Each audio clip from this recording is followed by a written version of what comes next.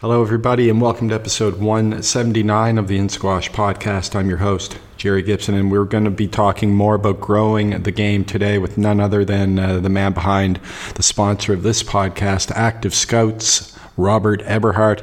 And for those of you who may not know, he's in Whistler, British Columbia, the beautiful ski resort there, world-class ski resort. And he's been growing the game there for a very long time, over 20 years, not only there, but throughout that region of Canada. And he's got a lot of great thoughts, great ideas. Active Scout is just one of them. We're going to be talking about Active Scout a bit on the podcast and how we can use it to grow the game at our clubs and at the management level. But also, Rob has some really interesting thoughts, and we have some good discussion here on what's needed in order to grow the game in general. We had his good friend and squash buddy Ben Thomas, who is also from the area of Whistler, and he came on a few episodes back and talked to that as well. So we're going to flesh out quite a bit about growing the game, talk a bit about the app, Active Scout, and had a really good time. I spent 1 year in Whistler with Rob, just right around when the courts were erected there at the Meadow Park Recreation Center, which is still the center of squash in Whistler. But as Ben pointed out in his podcast, and as Rob and I talk about, they're looking to grow that. We talk about that a little bit, but we talk more in general about growing the game. But they're hoping to grow it even further in Whistler using the template that Ben had laid out on his pod, and Rob takes that a little bit further in a broader sense. So I know everybody will glean something from this today. Really interesting chat with Active Scouts, Rob Eberhardt. Enjoy the pod. Good to see you, Rob, and finally to put a voice to the sponsor that I've been teasing for several months. Active Scout, I've been talking about it. You've been sponsoring the podcast. Firstly, thanks so much for that. Really appreciate it. And you and I've been friends. We were joined at the hip there for about a year in Whistler, while I was there, and you've been there pretty much since then. Well, you have been there since then, for the most part, I think, haven't you? Yeah. I was off and on in Vancouver, in Banff, in a few different places. But yeah, off and pretty much since '91, I've been in Banff after I graduated from University of Western Ontario, home of the Mustangs. Home of the Mustangs, home of the most prolific Canadian squash varsity team. Exactly, yeah. Yeah, we've had a few of the guys on from that team. Chris Hannaberry, name a couple. Who else? Ben Thomas. Yeah. Good old Ben. Yeah, Ben's been on. I really enjoyed chatting with him. But tell I did talk quite a bit about Whistler with Ben, but I mean, you've been there even longer than Ben, pretty much since the inception of the Meadow Park Rec Center, which is where the squash facility is, and hopefully we'll be seeing more squash courts in the future, with any luck. But tell us about your squash backstory, if you don't mind, and then Whistler squash. Sure. Well, with Whistler squash, I was the founding president of the Whistler Squash Club. So when the courts were being built, they asked me to come in and be a consultant.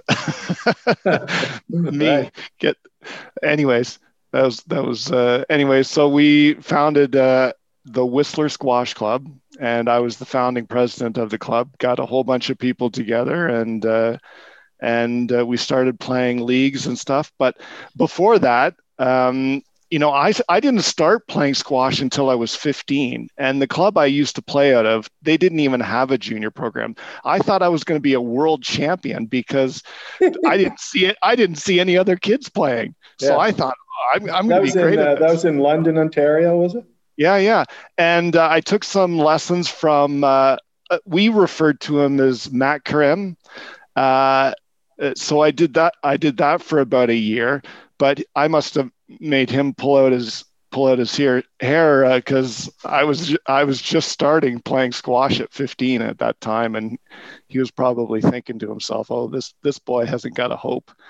But Matt Karim has got a backstory. He's the first Egyptian to ever really make the mark on the world scene. He won 4 British Opens, and many of the listeners would know him by Mahmoud Karim. Mahmoud Karim. I'm probably really butchering that name, and people are probably listening to this going, "Oh my God!" But he simplified it for the Canadians, did he? For the Canadians, yeah. He simplified it for Canadian purposes. Yeah. Yeah. So he was the pro at our club for a little while. Right. Anyways, he won 4 British Opens starting in 1947. And was beaten in 1951 by the great Hashim Khan. Okay, well, there you go. We've got the legend, the absolute legends, the pioneers of pro squash there. Yeah, exactly. Anyways, great. Well, I think because I started squash so late, and because I had this thought that I was going to be, this great player, I had a lot of passion for the game very, very early. Well, that was one thing we stumbled upon each other. I forget how, I think I was there. I dropped by the club and you were playing with Neil. I think Neil Armstrong. What was his name? Neil, not Neil Armstrong, of course. Neil. Neil. Quite good. He was quite a good player. Yeah. I remember Neil. He doesn't play anymore. No. Well, he was struggling even back then. He was always injured. But But anyway, I think you two were playing, and I dropped by the club just to check things out. I just arrived, and then you probably didn't. You just looked at me and said, "This guy, who's he?" well, it's funny when you're in a small town and a place like Whistler, we have people from all over the world, and quite often they'll come in and say, "Hey, I'm this great top player from here," and from the Maritimes, boy. From each time I hear that, I go, yeah, okay, let's go on court. And lo and behold, they may not be quite what they say they are. Get that a lot. I get that a lot. Even here, like a few weeks back, one of the guys at the club said, "Oh, yeah, there's a guy here. He's plays number 1 in Cornwall County in the league." So anyways, I was like, "Oh God, okay, yeah, he's going to be, he'll be pretty good or whatever." Showed up, no. No. I don't know what Division 1 of, I don't know what 1 meant, but there must have been a few above 1, I think. Yeah. But, yeah. Yeah. Maybe the story, like all legends or like all stories, tend to get sort of exaggerated by the people who pass on the information. Yeah. Well, I get it too. They're looking for a good game, and they're coming into a small community, and they figure, well, I got to make sure I play the best guy in the community. Otherwise, I'm not going to have much of a game. Anyways, so fast forward my story.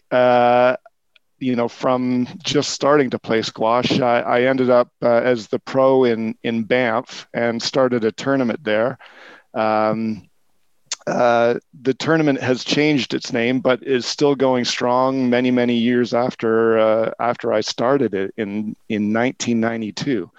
So Banff, the ski resort.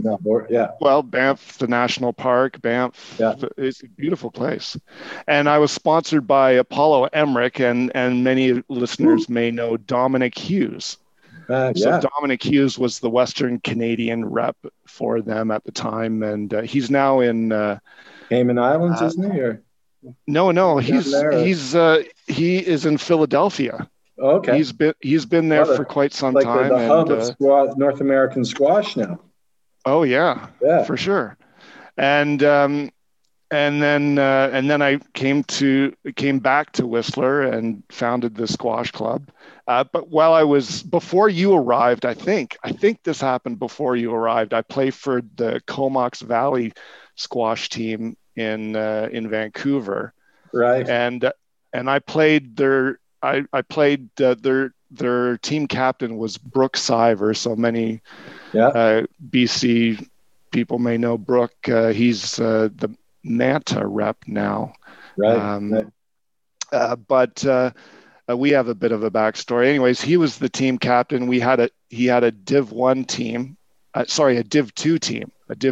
So I played for them, and we won Div 2, and we were the first Comox team or Valley team to ever come into Vancouver to win and play Div 1. And then the next year we won Div 1, but we had the help of a little kid at the time who took over the number 1 spot.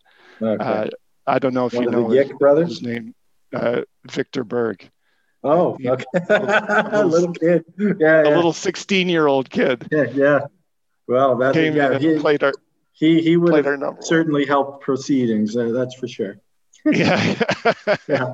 Yeah. He was only so that would have been maybe a year or two before I arrived, because Victor, we spent a lot of time with him while I was in Whistler, and he was still in his sort of late teens, I think, at that point. Yeah. Still a precocious young man at that point. Yeah. So then, hey, you arrived, and we had a great time. Oh, it was great. Yeah. Yeah, it was a fantastic year. I wish I, very easily could have stayed longer, but other things happened. But so now you're here to talk about Active Scout a bit. But before we do that, just to give the listeners a little bit of a view of what Whistler squash is all about. I mean, when I was there, I did a little bit of coaching along with you, and I got to meet some really good people from around the world. Like one guy, I think you might remember him, Alan Absalom. He was the CEO or managing director of Lloyd's Bank in Tokyo. Okay, yeah. And I ended up crossing paths with him maybe 5 years later, when I took my team from Seoul over to Tokyo to play some exchange matches with clubs, and one of the clubs was his club, and he and I organized the whole thing together. I met him in Whistler. Nice. Yeah. Well, you meet so many people in Whistler. We've had some really good players. I mean, per capita, considering we've got a small community of 10,000 permanent residents, we have some of the best players around, just showing up, taking a year off, coming over from England, playing squash. So most years most years I get crushed by some 18, 19, 20, 21-year-old who's a phenom from somewhere. Right. Well, you're not getting any younger, so it's got to be every year. It must get more. Actually, you probably embrace those opportunities, because if when you're younger and you get beat, it sort of bothers you. But when you get a bit older and you get beat by a younger guy, at least for me, anyways, I always have that chip on my shoulder, like I've got, I'm older than him. I don't deserve. He should be beating me easily. So if I can keep the game close, then I'm pretty happy anyways. Yeah. Do you remember going down to the Seattle Open one year? That was fantastic. And you and I played in the finals of the men's, was a men's A, right? Yeah. I think the final. I think. So I think you played a guy named Matt Gilman. Was it you that played Matt? Yeah, I think I remember. Yeah, and he he introduced you to the Caracal rackets. Caracal rackets and grips. We were fools not to take that further, weren't we? Well, I did take it further. Well, we did. We sort of did, didn't we? Yeah. Well, I wanted you to come into business with me. I said, "Hey, Jerry, let's go into business. Let's import these rackets because they look really cool." Yeah. And because the west coast of Canada just had, Canada up until that point had not really been inundated with Caracal. Black Knight and just a few names out there. Yeah. Yeah. It was just a few names, and I'd never heard of Caracal and never heard of their grips. Yeah. But after asking, some of the top players who toured, found out that Caracal grips are awesome, and we tried them, and they are awesome. Can't play without them. Yeah. No. But so I wanted you to come into business with me. You kind of went, I don't know. I did. Yeah, I remember that conversation actually. You're trying to convince me. We were in your car, I think, at the time, and or might have been in the bakery truck that I used to drive around. Yeah, but that's right. Yeah, that's right. But anyways, Rob, we had some good times there. That Seattle Open was a great final between us. That was a good fun. Good to celebrate. The top two players in Whistler getting to the final down south of the border. But now we're here to talk about Active Scout, though, and you sponsor the podcast, which again, thank you so much. Now I just noticed that the website is up and it looks fantastic. Well, I don't know about that. I'm going to have to, I'll probably. It's a huge improvement over what it was, but it looks pretty good. I'm sure you've got other vision. Being the guy behind it, you have a vision of what you want it to look like. But the mantra on the website, it says creating a community through communication. So why don't we start with that? Well, okay. Let me take you on a lead up, because the reason why I mentioned that Seattle Open was that this was when I met Jeff Watts, and Jeff was he was the Caracal man in Eastern Canada at that time, and so I started working with him and distributing Caracal the rackets for a while, and then I'm just going to whip through kind of post Jerry Gibson to go through the timeline, because I think the timeline's pretty important here. I became the pro at the Denman Fitness Company for 2 years, and during those 2 years we won 2 Div 1 titles, but then I got club's a prolific. It was a famous squash fitness center in downtown Vancouver, right? Oh yeah. In fact, at the time, at the time it was the most popular. You had the famous incident took place at the Denman Club. There's so many incidents there. That was the one where. I think. Oh yes, at the tournament. Oh yeah. Okay. Well, we should probably tell that story, because. Okay, I didn't want to tell it. I didn't. You didn't want to tell it. No, okay. I'd love to tell it, but I didn't want to tell it unless you're okay with it. That's all. Okay. Well, I think you know what? The funny thing is, I think there's so many stories that. Is this okay for the airwaves? Oh, absolutely. Anything's okay for the air here. Okay, So Jerry Gibson and I are playing in a tournament at the Denman Fitness Company, and we go out to the Lamplighter Inn for the Saturday night social in downtown Gastown in Vancouver, and then we go outside to pass around a beer, wasn't it? We were gathered a few boys. sitting outside around in a circle, passing around this beer. Yes. And you only get the good effects of the beer if you drink it really slow and inhale it. Yeah, you've got to inhale. Not like before. Bill Clinton said he didn't inhale, but we had to inhale. Yes. Yes. Okay. Anyways, that night went on for me for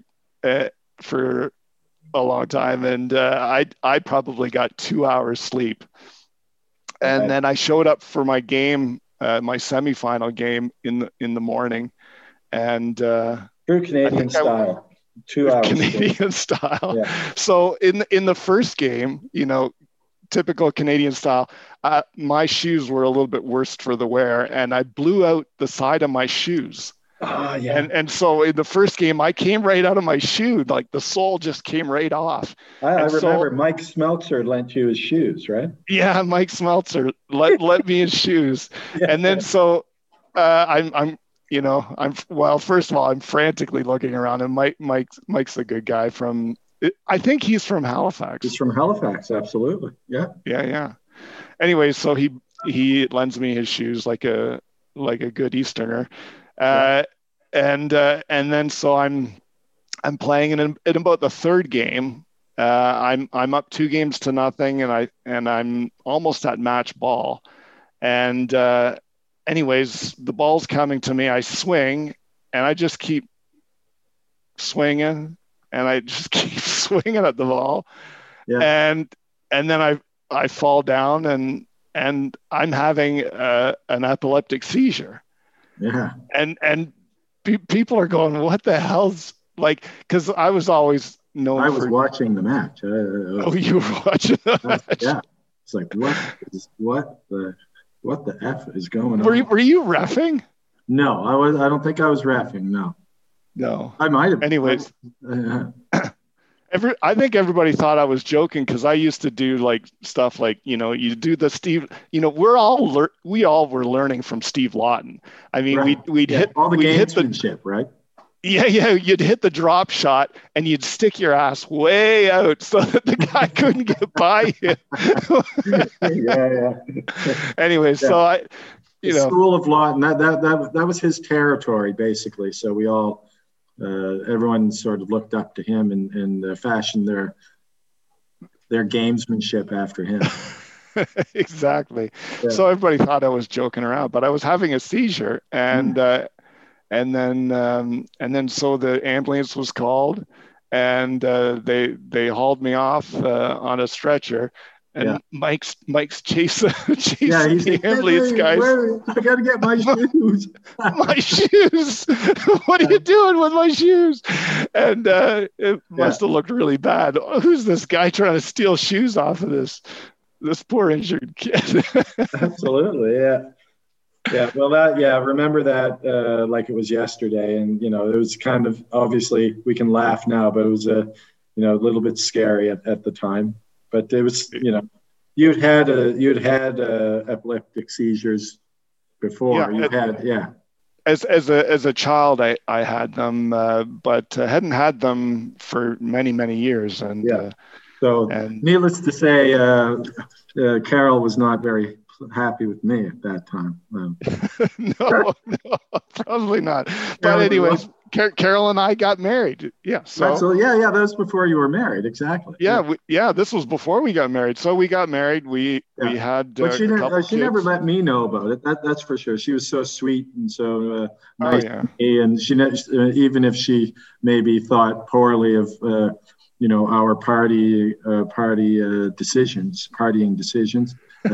She always supported us as friends and stuff. So yeah. But okay, let's continue on with the storyline here. Go ahead. Yeah, maybe I'll come back for another podcast, and we can tell all the juicy stories. Whistler squash stories, yeah. Whistler squash stories. But anyways, after I got married and started having kids, well, you're a dad too, with kids about the age of my kids, I think. That's right. Yeah. 16. Yeah. My oldest is going to Western. Okay. And my youngest is she's got top marks in her class, so straight A's, so she's doing well. Right. I was a little worried about raising kids in a town like Whistler, but but Well, there's a lot of distractions a here. healthy lifestyle there, that's for sure. But a healthy lifestyle, yeah. Anyways, after having kids, and you can probably attest to this, you take that reassessment of your life, and you go, hey, that was those were the things that I did pre-kids, and Exactly. what you do post kids are something completely different. Absolutely. 100%. Yeah. So after about this time, I started up a company called Studio E, and Studio E was a creative agency. And we essentially did video production, web design, all kinds of stuff.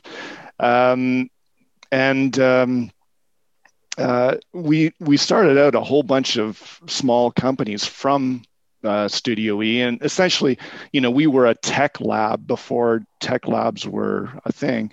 And I started another company called Immersive Vision that I sold to a company in San Francisco. And Immersive Vision was an award-winning graphic user interface. We won a couple international awards for our user interface, but we sold that company. And I after about that time, I also this fast forward to 2000 and 2015 or something. I became the Oliver rep here in Western Canada. Oliver Rackets. Pimping the rackets. They look good. Pimping the rackets again. Well, I did that for several companies, and then I was the pro. Not the head pro, but the assistant in charge of the junior program at Evergreen, helping out there. Because my youngest daughter was very interested in playing squash, and she had a pretty good gift. In fact, she's still got a great gift. She's pushing me hard because in times of COVID, you can't play anybody else except your family here at our club. And so she's been getting phenomenally good. But anyways, so she wanted, she wanted to play squash. And so I said, well, you should play squash at Evergreen because Evergreen has the best junior program in BC, at least from my experience. And so I started helping out with their junior program for a few years, I think for about 4 years. But, fast forward to 2018, and I felt like, the idea of Active Scout had already been brewing and in different forms, but I felt confident in my ability to solve some of the biggest issues facing the squash industry. So I was an experienced administrator for our Whistler Squash Club now for well over 20 years. Yeah. I'm a level 3 squash coach. I volunteered with Squash BC, and I understand the racket sports industry because I've been selling them on and off for a number of years. And so in addition, I had gone back to school and done my MBA. And I was an award-winning user interface designer. So I felt, hey, you know what? I could build something here that could potentially really help the squash industry. But I have to kind of take a look back. Okay, so what are the challenges? What challenges and what limitations does squash face? Well, tell us about that. Yeah. So the clubs themselves, they're shrinking, and they really don't have any budget. Some have a budget, but those budgets are shrinking. And this industry is fragmented. And I think this is an important thing to point out, that we have, if you look at the racket sports industry, you've got 30,000 independent clubs, and each one of those clubs makes decisions and builds their team as an independent environment. So essentially reinventing the wheel. Very little communication between clubs on, hey, what are you guys doing that's so great? There's very little of that. Everybody works as this autonomous single small unit. So they're constantly reinventing the wheel over and over again. And then you take a look at the booking systems that are there to automate those clubs. And there are about 240 booking systems out there, from what I've, from all of the research that I've done. And I've done deep dives on many of them.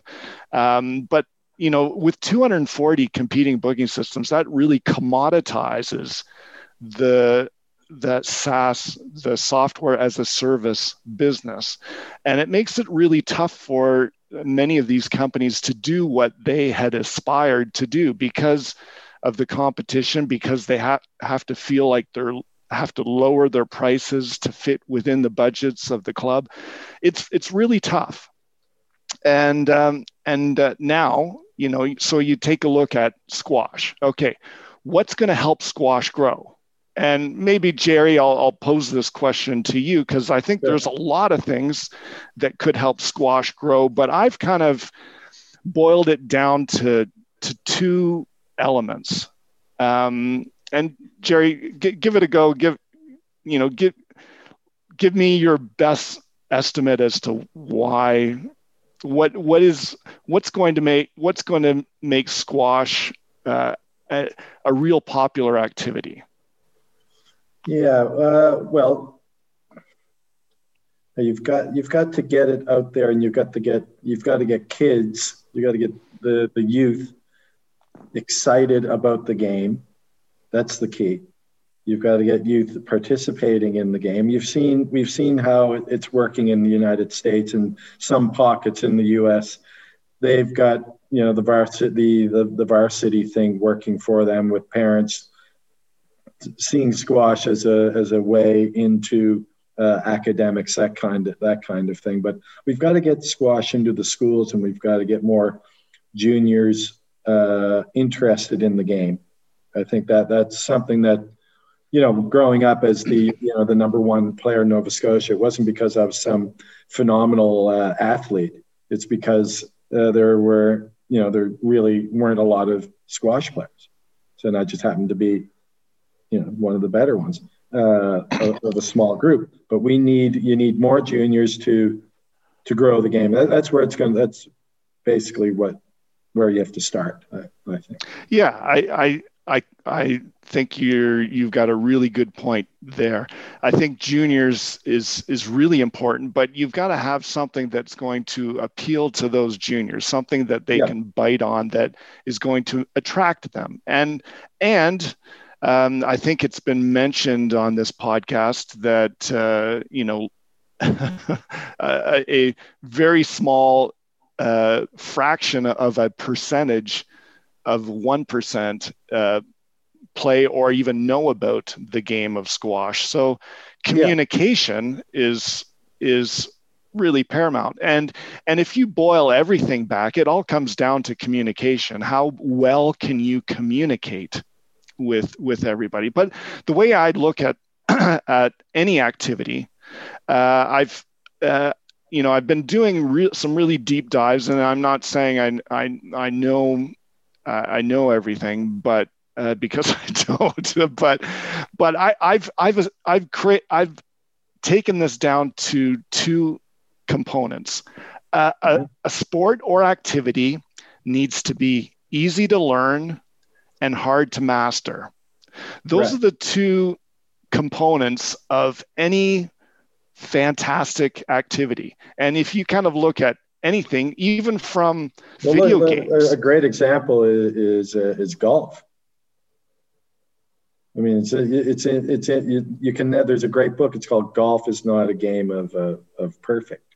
You can never perfect it. You can always improve. It's I wouldn't say it's easy to learn, but it's not that difficult to learn once you spend a bit of time doing it. But that's a great example. And look at the popularity. And it's the hard to learn component that makes people fanatical Like you get some fanatical golf players, like they're just going to go out there, every chance that they get.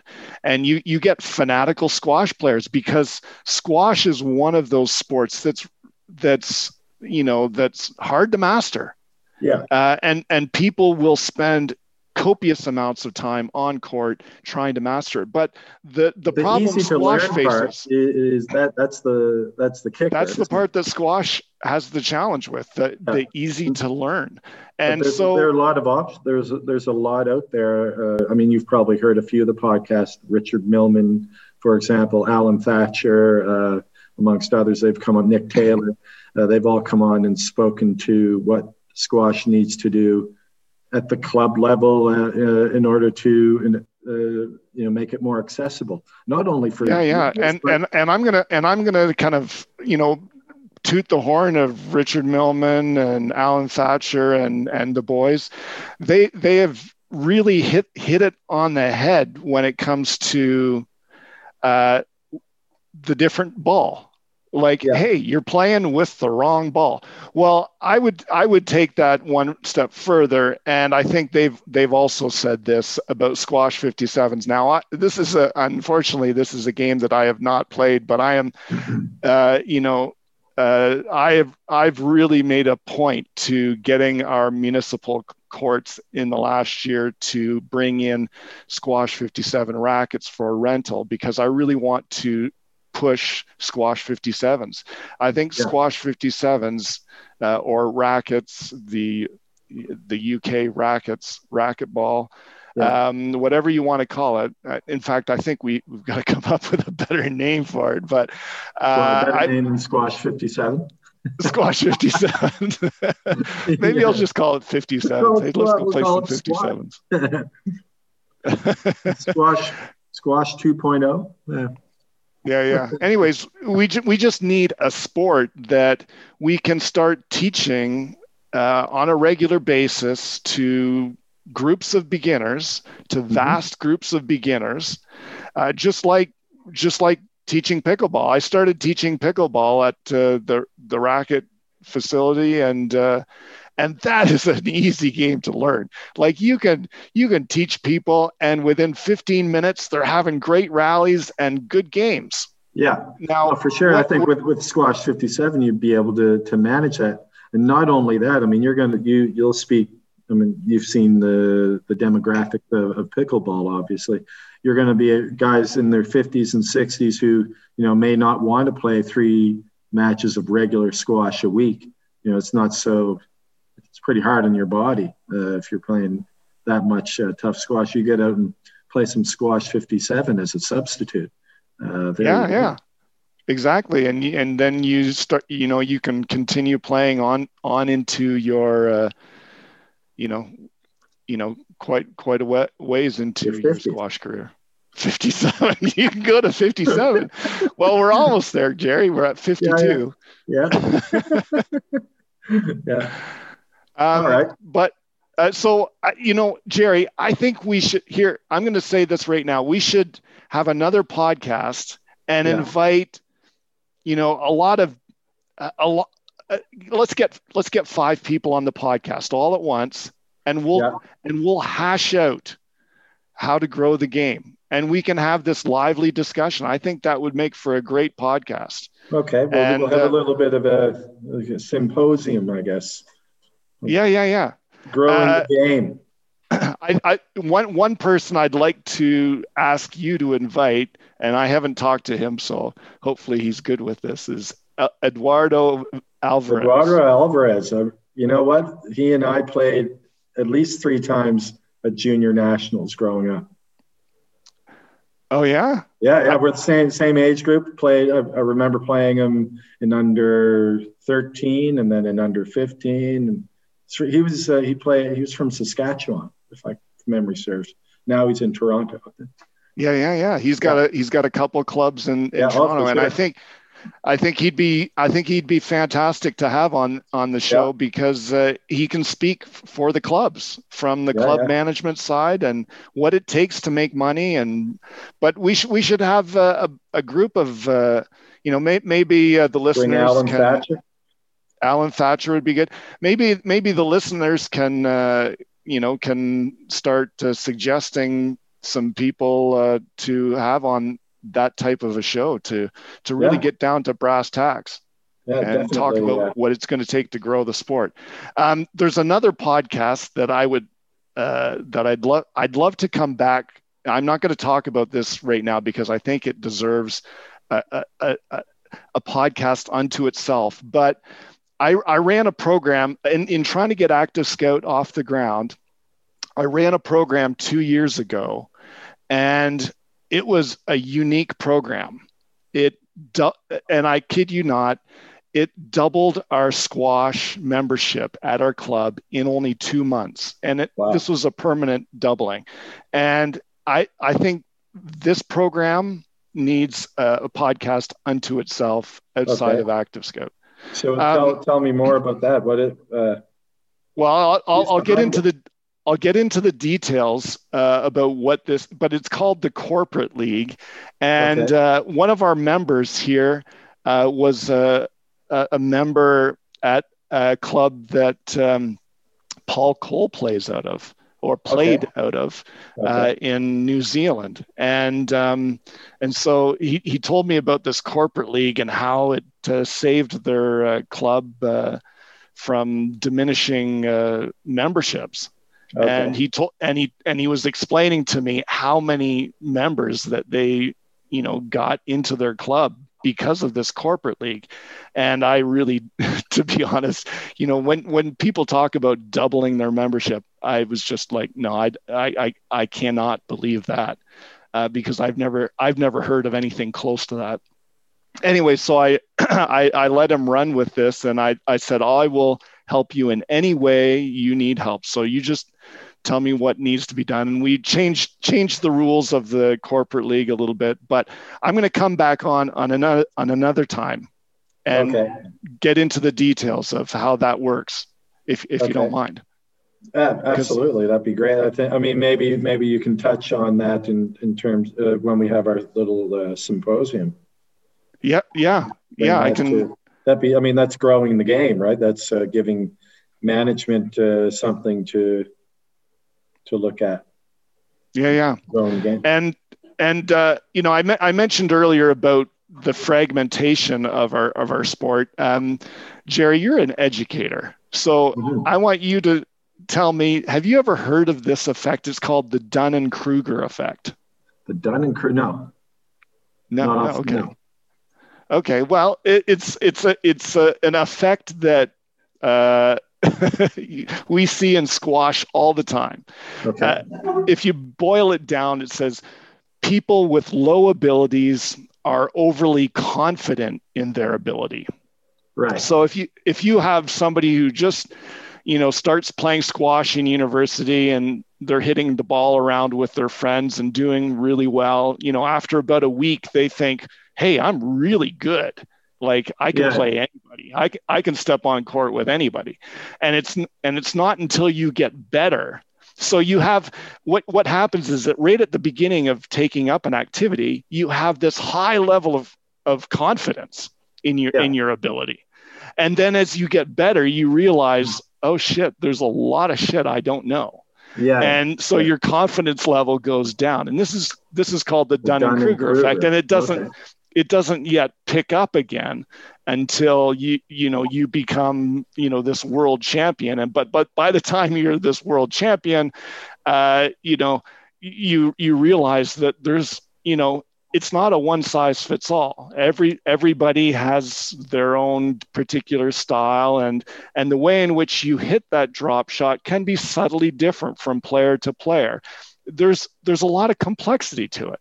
Yeah. And so that's what the Dunning-Kruger effect is, this bell curve of, high confidence going through a long valley of low confidence and then picking up your confidence again as you hit the pinnacle of whatever. And this not only has implications in squash, but it has implications in business. So that's sort of, getting back to what you were saying earlier in terms of squash being should be a sport that's easy to pick up but difficult to master. Yeah. If we could make it easy to learn, people would become more confident faster.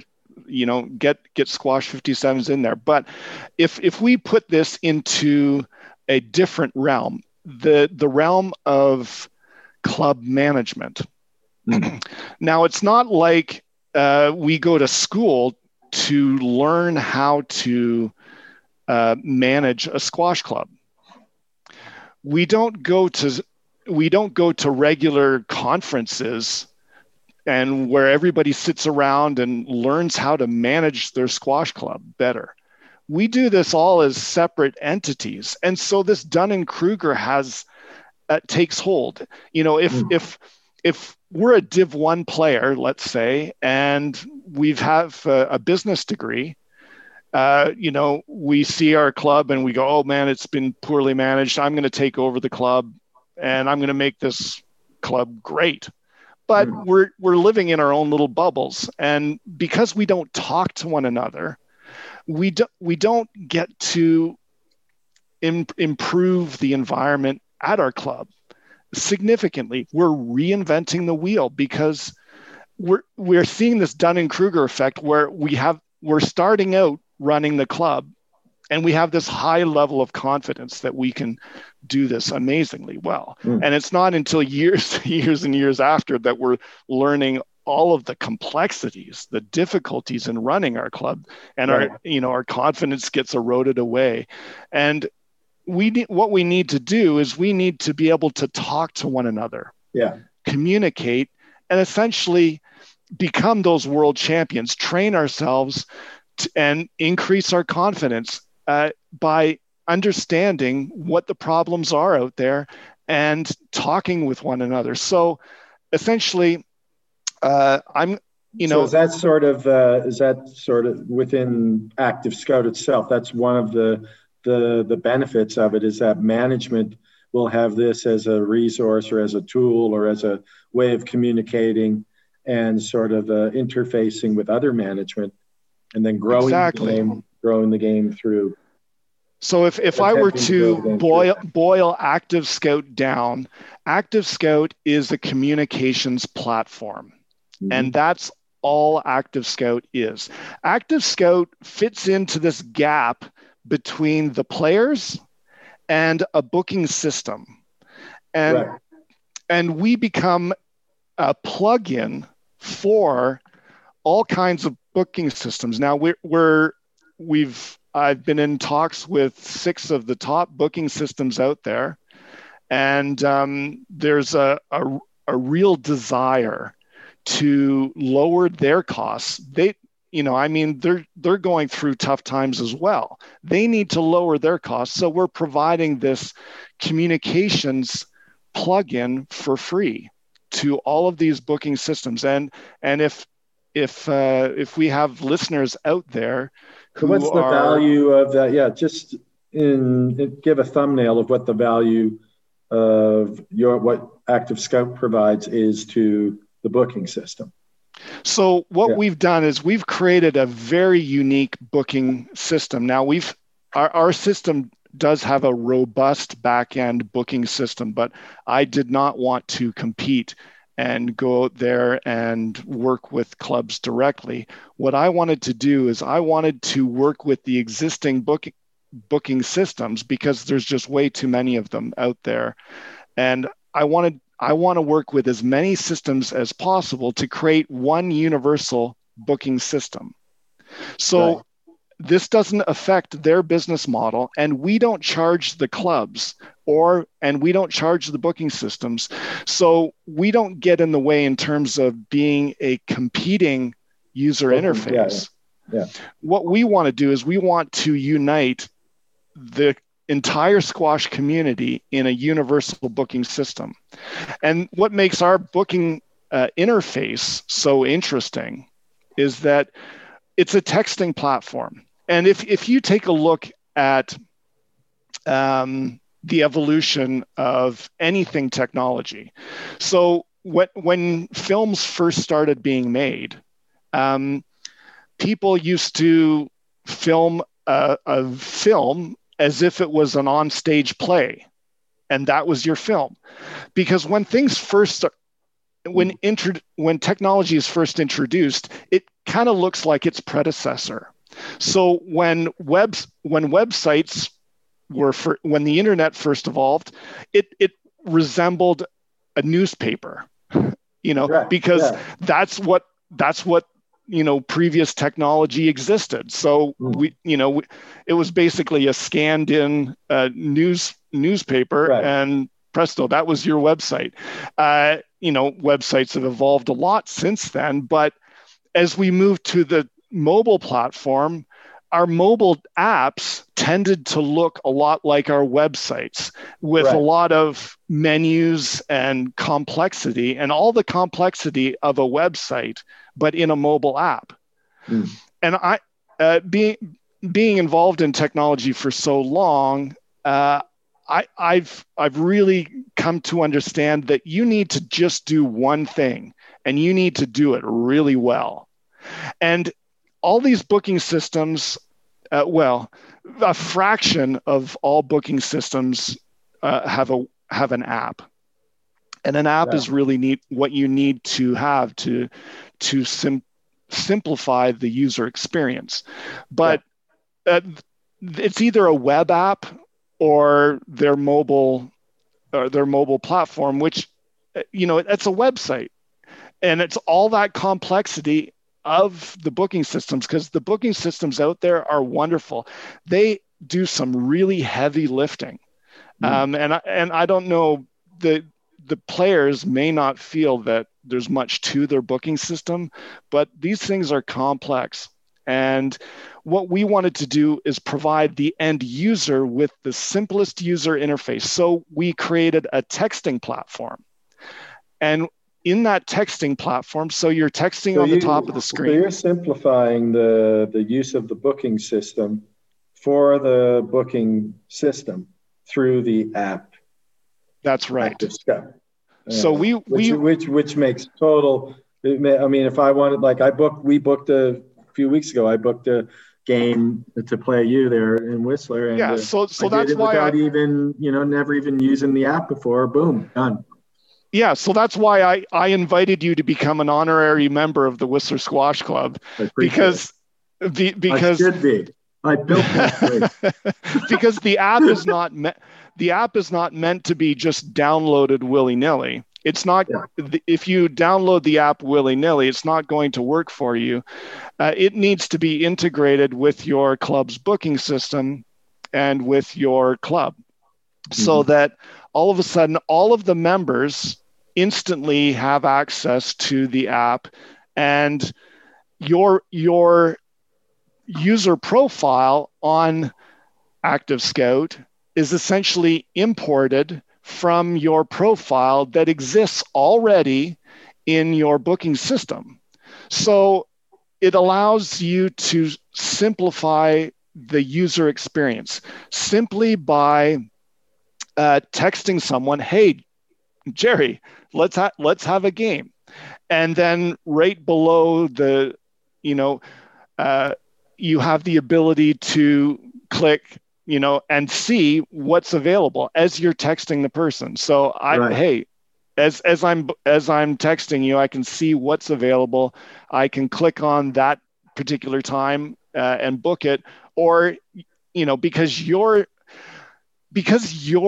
seeing exactly what I'm seeing, and your schedule is different from my schedule, and I say, "Hey, Jerry, how about 2:30?" and you look at and see that 4 o'clock's available as well, and you can simply say, "Well, 4 o'clock works better for me." "Oh yeah, okay, let's do 4 o'clock."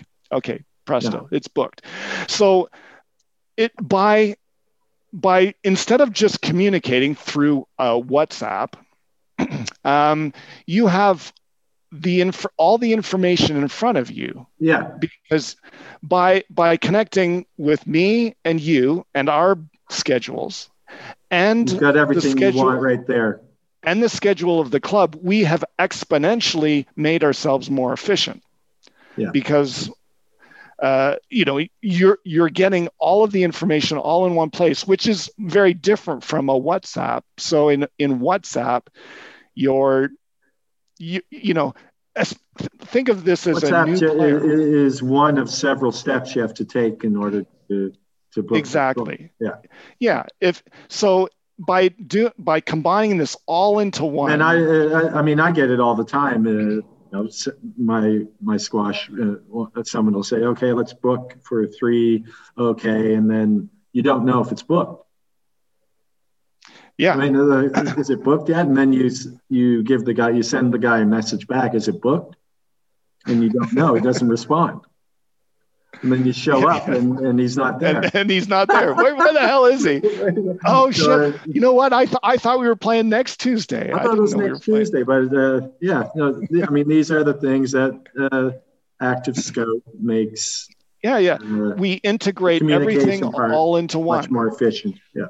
And so by working exclusively with the booking systems, this is the critical insight that I had if we were going to make this a reality. But by working with the booking systems, well, each booking system, let's say, has 1,000 clubs, and each club that they work with has 500 members. Now I might be over exaggerating that, but you get the idea. Is that you can onboard a hell of a lot of users in a very short period of time if you work well with everybody. And so we've got 6 of the top booking systems, and some of these booking systems are in tennis, but 6 of the top booking systems, and that's about 1 million users that we're going to be onboarding over the next year. And so I thought to myself, well, who could use access to 1 million users? You know, like anybody who is marketing themselves to the squash community, an event.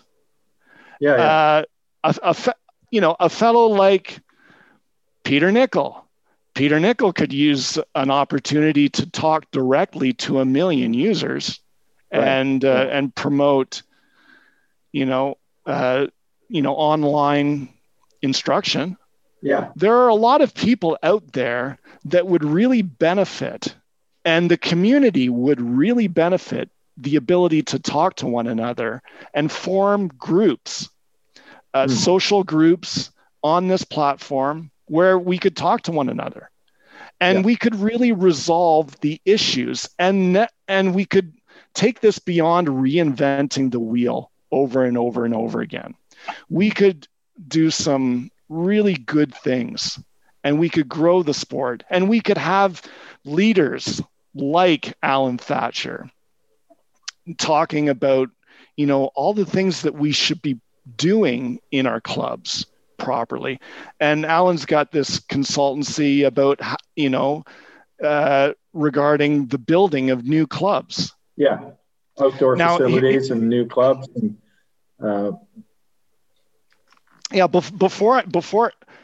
before we, I think we could talk forever and ever, but before I want to, wind down our conversation, I'd like to talk about New Year's predictions.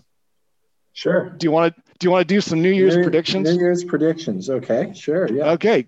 I here we go. Yeah. That's a great way to end today's and this pod. I think New Year's predictions. Yeah. And you know what, Jerry, I think I'd love to come on the podcast a few more times if I could. That's my prediction. My prediction is that Rob Eberhardt will be on this podcast in 2021 at least 3 times. At least. Okay, there we go. Times. Okay, so we're gonna minimum. Okay, we'll finish up. So, and these predictions are taken from many learned people, not myself. Okay. I just rejigged them for squash. Oh, good. Okay. So COVID has undeniably changed the world that we live in, especially with squash. So, and as you know, Jerry, on a more serious tone, my wife's mother and sister passed away from COVID. Yeah. So this was in the first wave of the of COVID, and so it's COVID will have affected some of us more than others, but it's going to undeniably affect every club out there.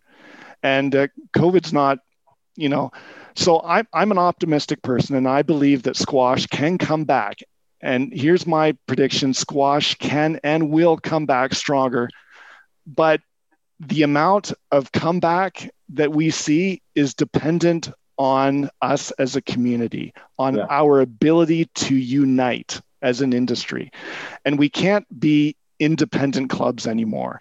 We have to be one community, sharing our successes as well as our failures, because we learn more from our failures than we do from our successes.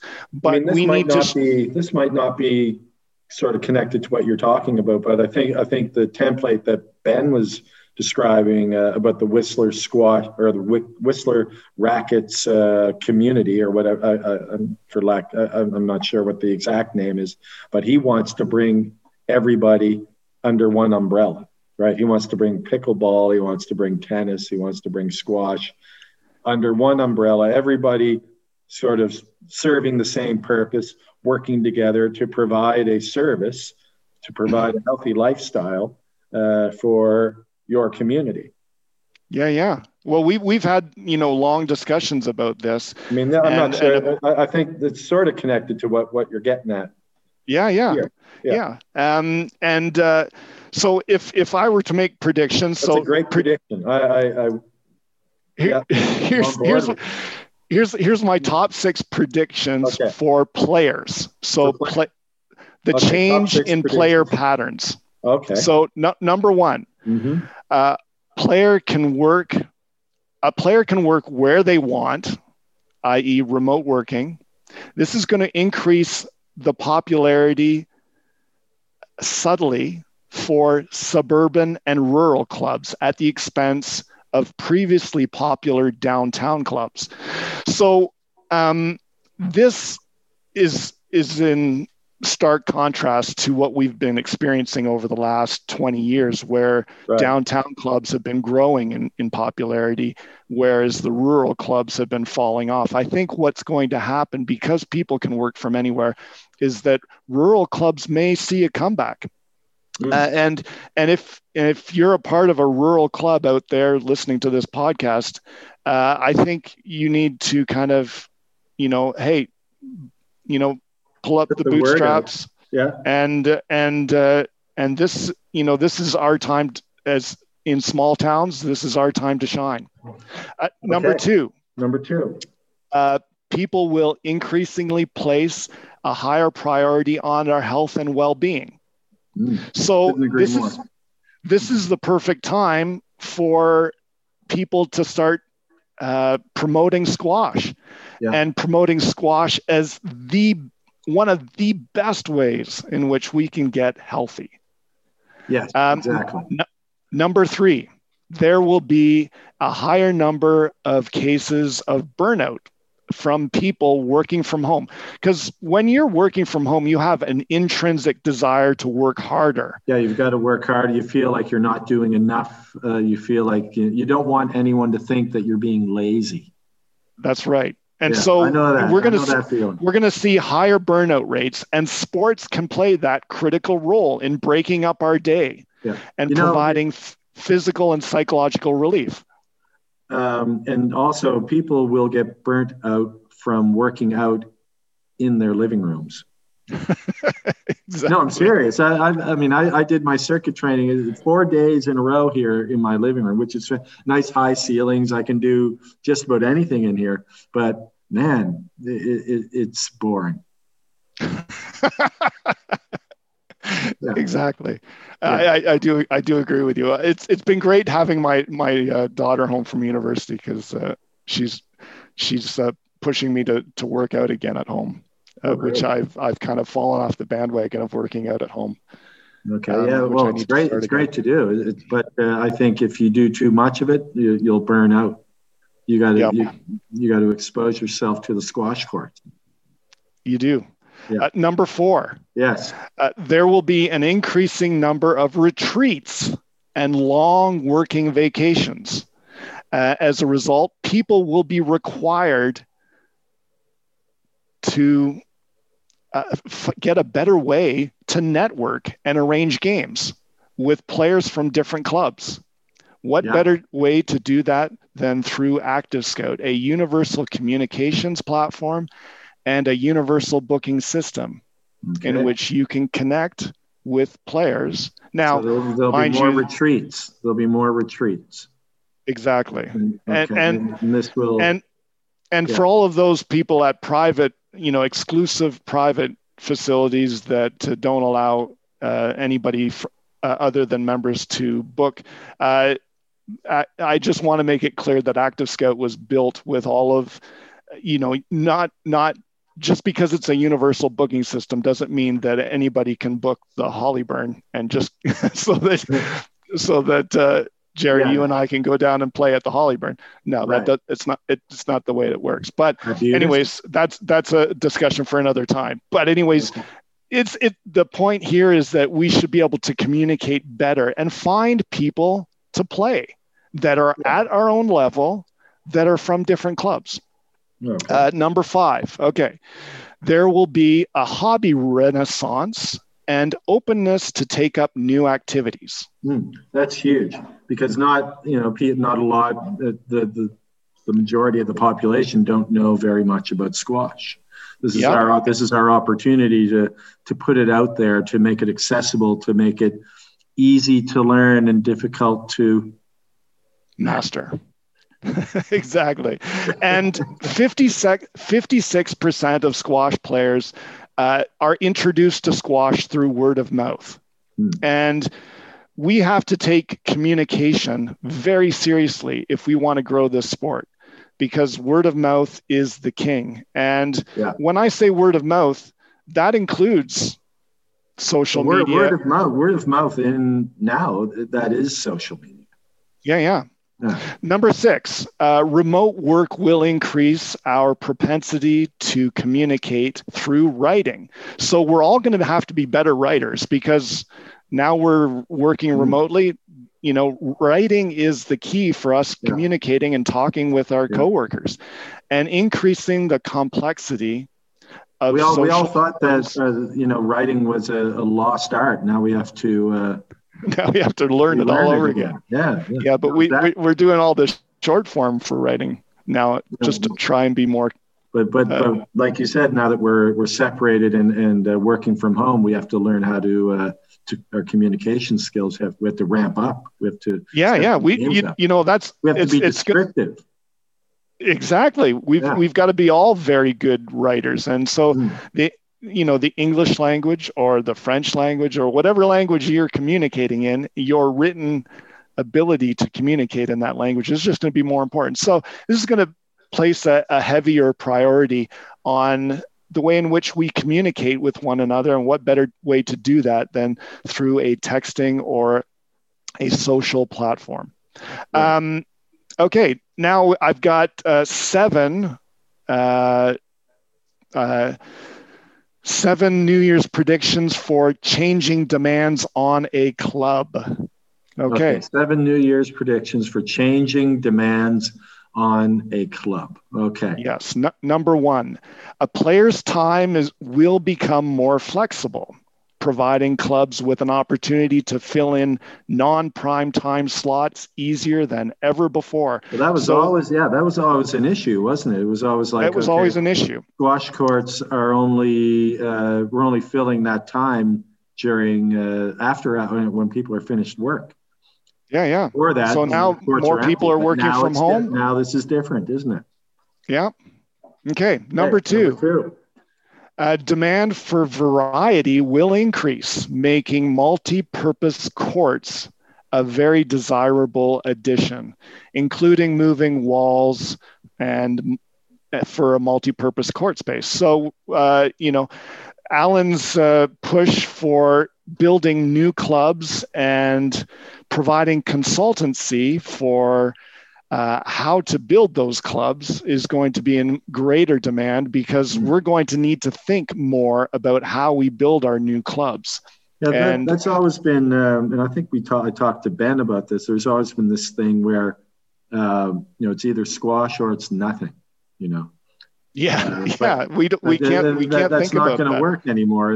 Which brings us back to what I mentioned earlier about you guys wanting to bring all the racket sports together under one umbrella. This is kind of similar to what you were getting at there. Yeah, I agree. I mean, we sometimes we get very territorial, and we get so focused on our sport that we don't think about. It's only in times of war that multiple countries will come together as one. Otherwise, we think of ourselves as, I'm this country, I'm not your country. I'm not going to, we have to think about, this is a war. This is a fight for our survival. Yeah. We have to partner. Number 3. Okay. AR and VR gaming environments will now become a critical attraction for bringing in new and younger players. Multi-ball, interactive squash.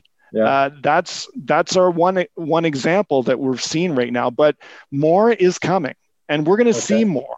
And so as a club, we need to be open to these environments in which we can create a lot of fun for youth in these small environments, and create environments in which we can learn physical activity.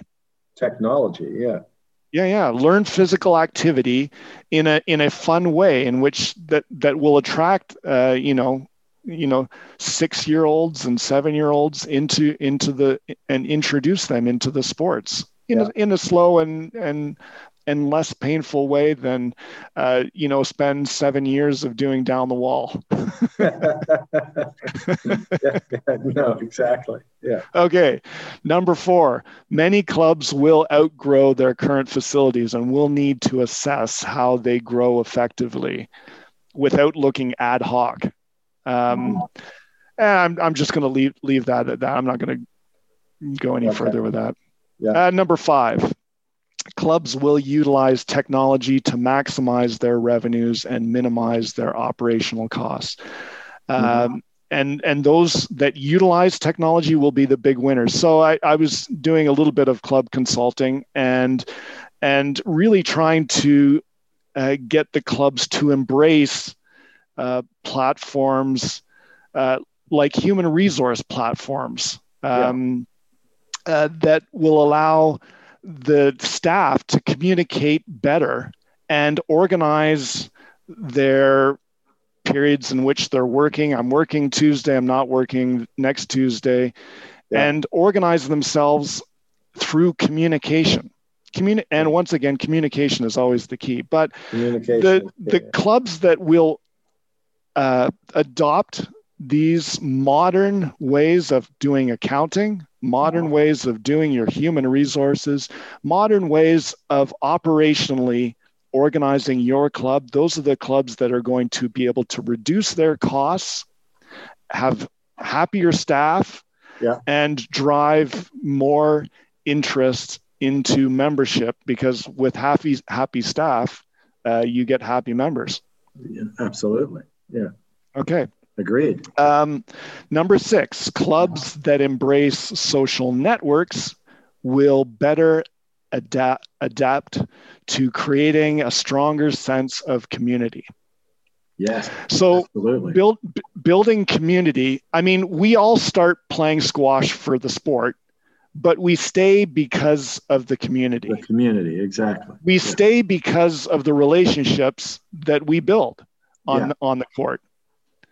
And that's what keeps us at the squash court, for 10 hours drinking beers after our game. No, exactly. Yeah. I mean, it's not like that anymore. And this is why these predictions are so important right now. I mean, you take a look at back in the late 80s, early 90s, a club like VRC, down in Vancouver. I mean, that was exactly what we're talking about right now. That's what we want, a club that had that type of, community, squash community, where you'd go and you'd play your squash. But the squash was just sort of part of the whole package. It wasn't the main thing. It was just part of it. And that's kind of what's missing now, isn't it? No, and our modern social networks will play a critical role in initiating that community, in initiating an online community to initiate an offline community.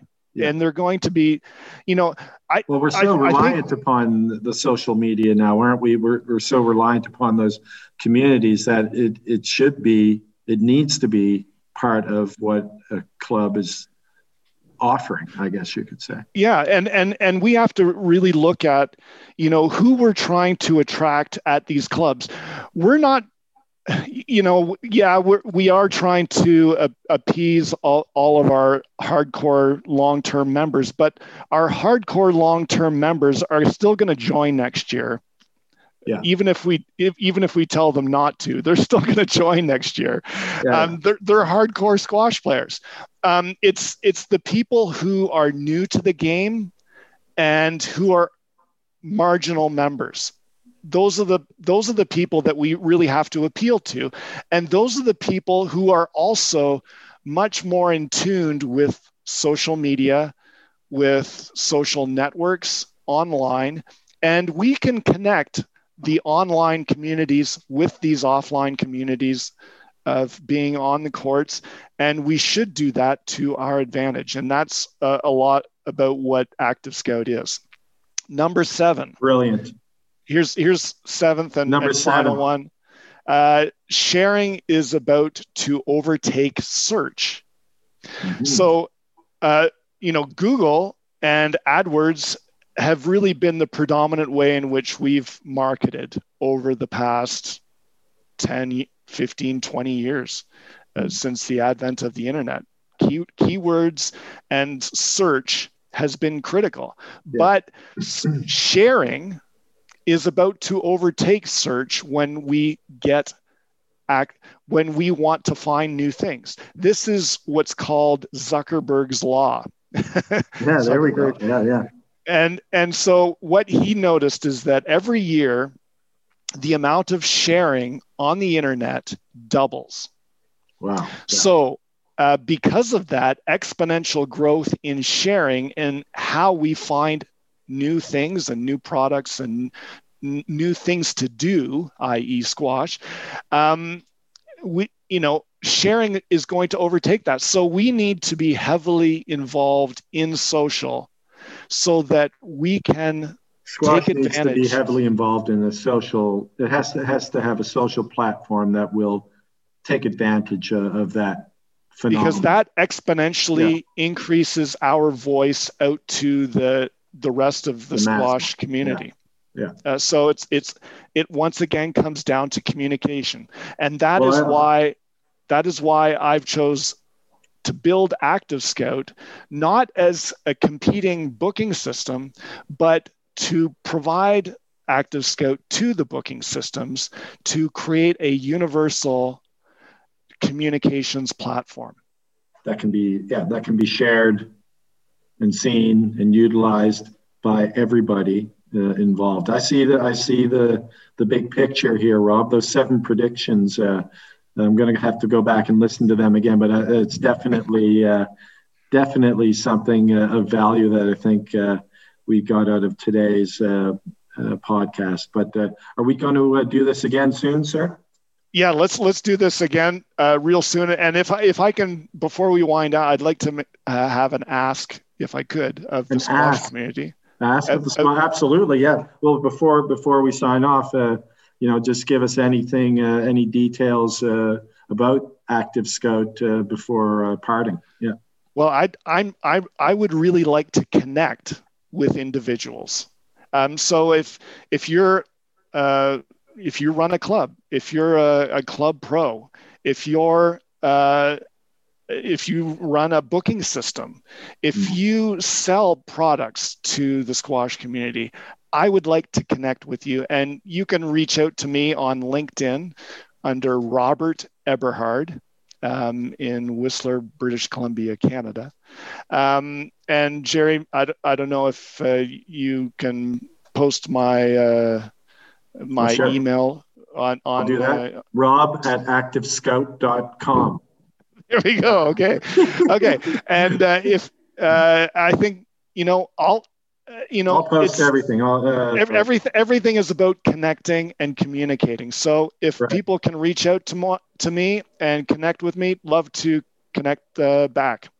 Well, perfect, Rob. And again, really appreciate your sponsoring the podcast. And I think it's a fantastic, I wouldn't just take on any sponsor. It would have to be a good one like yours. And I think there's definitely a value to it. And I can see the value just having used it myself. And let's move onward and upward heading into 2021. Yeah, and I didn't really go into any depth about what Active Scout is, but I think that's for another podcast. I think what we covered today is really what Active Scout is all about. It's about sharing. It's about creating community. It's about communicating what we want to do in squash. It's about creating networks of squash people, management, coaches. That's what it is. That's exactly it. Yeah, and that's what we talked about today, amongst other things, the passing around the beer. Yeah.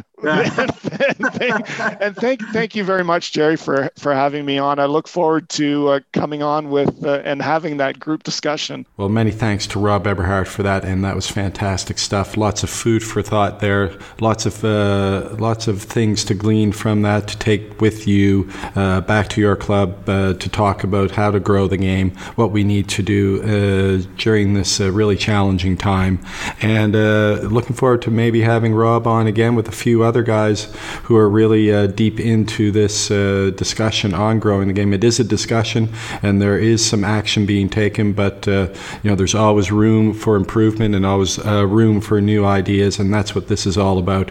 And I appreciate Rob taking his time and really putting a lot of thought into what we talked about today.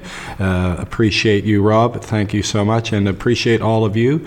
Thanks everybody for listening. We're going to have Simon Rosner on in just a few days as well. In fact, that discussion just took place and it was magnificent, much like today's was magnificent. But Simon, as we all know, is just retired, and he gave us a fair amount of his time and talked about his career. So we're going to be having him on in just a few days. That episode will drop. Many thanks to you. All the best with your squash if you're playing. If not, hang tight. Do your lockdown training at home or whatever it is that you have to do. Just keep your eye on the ball.